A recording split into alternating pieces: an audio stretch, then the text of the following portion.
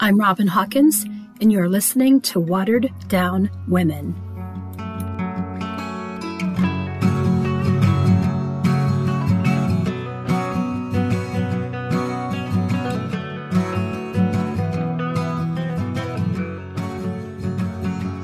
All my life is a funeral, paint a perfect picture for a view to show that I'm gonna leave here tonight. The darkened skies would get the best of me, thunder and singing the similarities. I pray there's a world far, far above. What thoughts go through your mind on the day you die?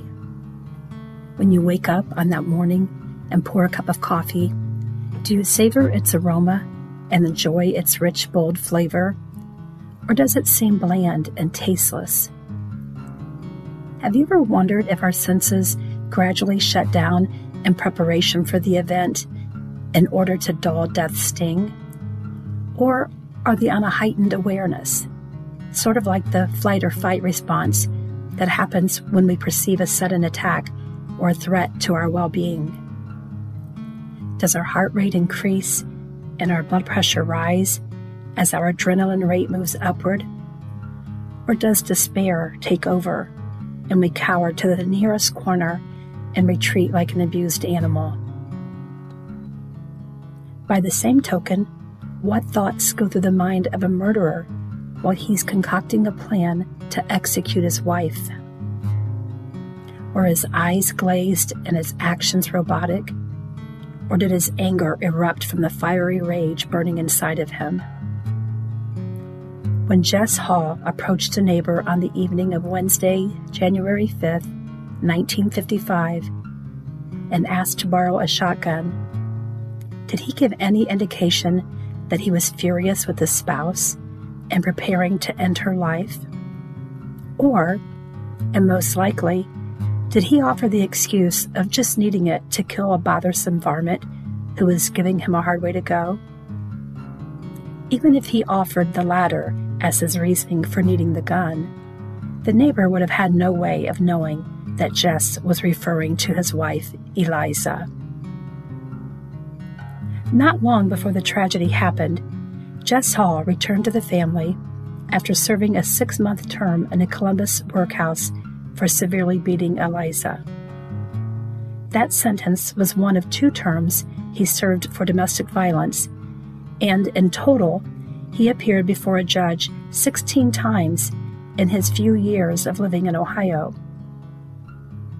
Records indicate that he was unemployed at the time of his death and that his family was receiving government relief as its only legal means of income, and that Jess was still on probation for a charge of spousal non-support.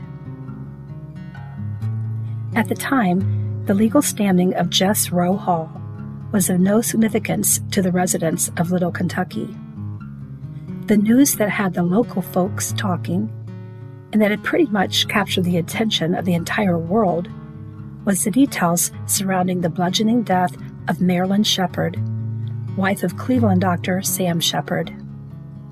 Just a couple of weeks prior to Eliza's death, Dr. Shepard was convicted of killing his wife, and the world was still stunned by the carnival-like atmosphere of the trial and the salacious details that had emerged from the testimonies.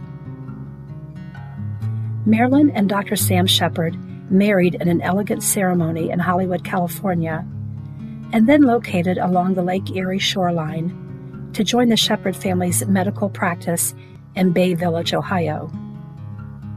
Most likely, Mrs. Shepard envisioned a long life of lavish social gatherings, accompanied by the soothing sounds of gentle waves hitting against the Lake Erie shoreline that outlined their magnificent home. Despite her family's wealth and opulent lifestyle, death was no respecter of persons. If, like Mrs. Shepard, Eliza had hoped for a better life in an Ohio town, with family members nearby and neighbors within earshot, her dream ended with the sound of gunshots. And unlike Marilyn Shepard, Eliza's death notice was barely noteworthy. As a matter of fact, when the killing occurred, that day's paper ran the story, but Eliza's name wasn't even mentioned until paragraph 4. Prior to that, she was simply referred to as Mrs. Jess Hall. After its initial story reporting of the murder-suicide, the local newspaper followed up with a next-day article and placed it in the second section on page 13. One might ask what could have possibly stolen the headline away from a local woman's murder in the local newspaper. Ironically, the suicide death of Dr. Sam Shepard's mother was blazoned across the front page of the Mansfield News Journal. Apparently, the mom of an imprisoned doctor with a Lakeshore address was more significant than the 6 recently orphaned children from Mansfield's North End.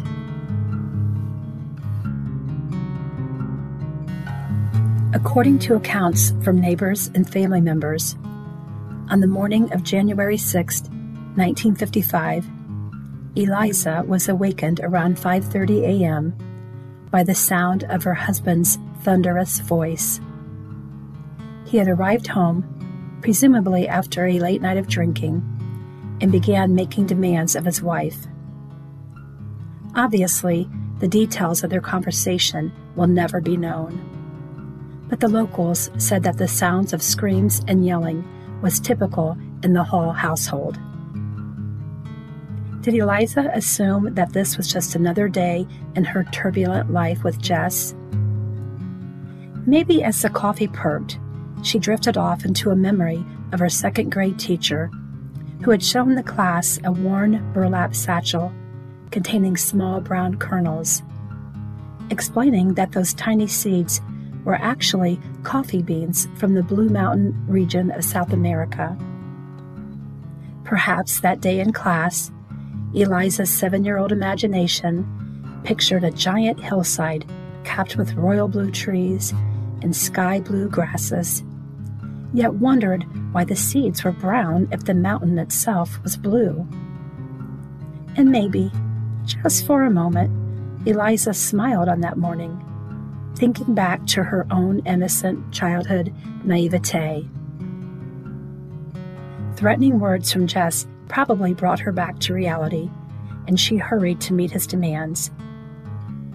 And that they had at least 4 minor children still living at home, it's reasonable to assume that Eliza tried to de-escalate Jess's anger and possibly offered to make breakfast for her family. With one daughter barely a teenager, did Eliza appease Jess just long enough to help brush that daughter's hair, or to pack a makeshift lunch for each child? In regards to those children, they were seemingly so accustomed to the raging arguments between their parents that they probably figured they would return home to either a passed-out father or to their parents' argument continuing just where it had left off. Once the younger children were out the door and making their way to school, the Halls were visited by Jess's older daughter, Shirley, who brought along with her the 8-month-old daughter of her sister, Jessie Mae. Think for a moment about the dysfunctionality of this family. If you or I stopped by a family member's house, even if it was that of our parents, how likely would we be to stay in that environment and witness the combativeness between 2 warring adults and allow a small child to remain in such a violent setting? However, let's not be so quick to judge the daughter's actions. After all, this was her father and the woman she knew as mother who were engaged in the heated battle. Where did her loyalty lie? Maybe she tried to calm both parents and ask them to consider their grandchild who was there observing this violent behavior. Is it possible that Shirley tried to get Eliza to leave or begged her dad to stop with his rampage? Studies show that children who grow up witnessing domestic violence are at a greater risk of living in violent relationships themselves.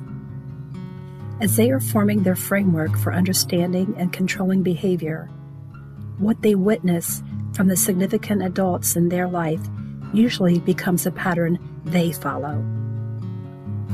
Abusive home life isn't something that just happened a long time ago or a trend only among couples from the past. The National Resource Center on Domestic Violence reports that in this current era, 1 out of every 10 people murdered is by an intimate partner, and 7 of those 10 murdered are women.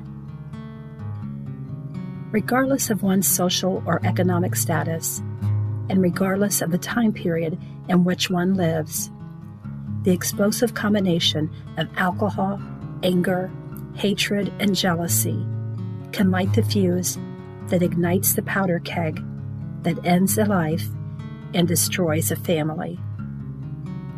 And on a bitter, cold January day, in a rundown house on Pryor Road, Jess Hall stepped outside and retrieved the shotgun that he had borrowed from a neighbor and strategically placed nearby. Then he re-entered his home and aimed the loaded gun at the face of his bride and pressed it tightly against her cheek.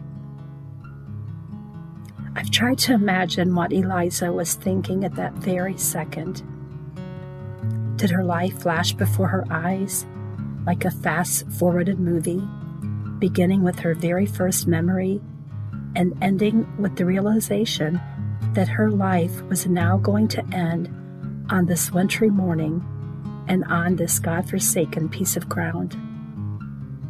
Across from her stood the man she had married nearly a quarter of a century earlier, had bore him several children, moved multiple times to stay by his side, tolerated his alcoholism and abuse, and the entirety of her life culminated into this final fatal moment.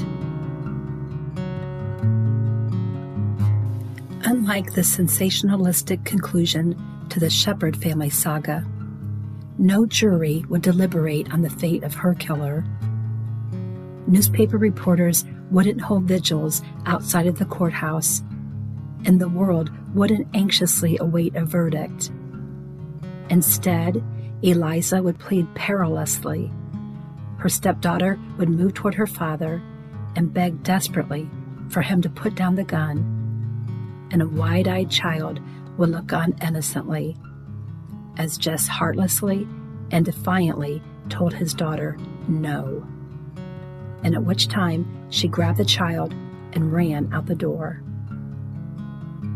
In what probably seemed like an instant to Shirley might have felt like a lifetime to Eliza, because as soon as the daughter and granddaughter cleared the doorway, Jess Rowe Hall brutally and barbarically put the gun against Eliza's face and pulled the trigger, sending his sorrowful wife into eternity.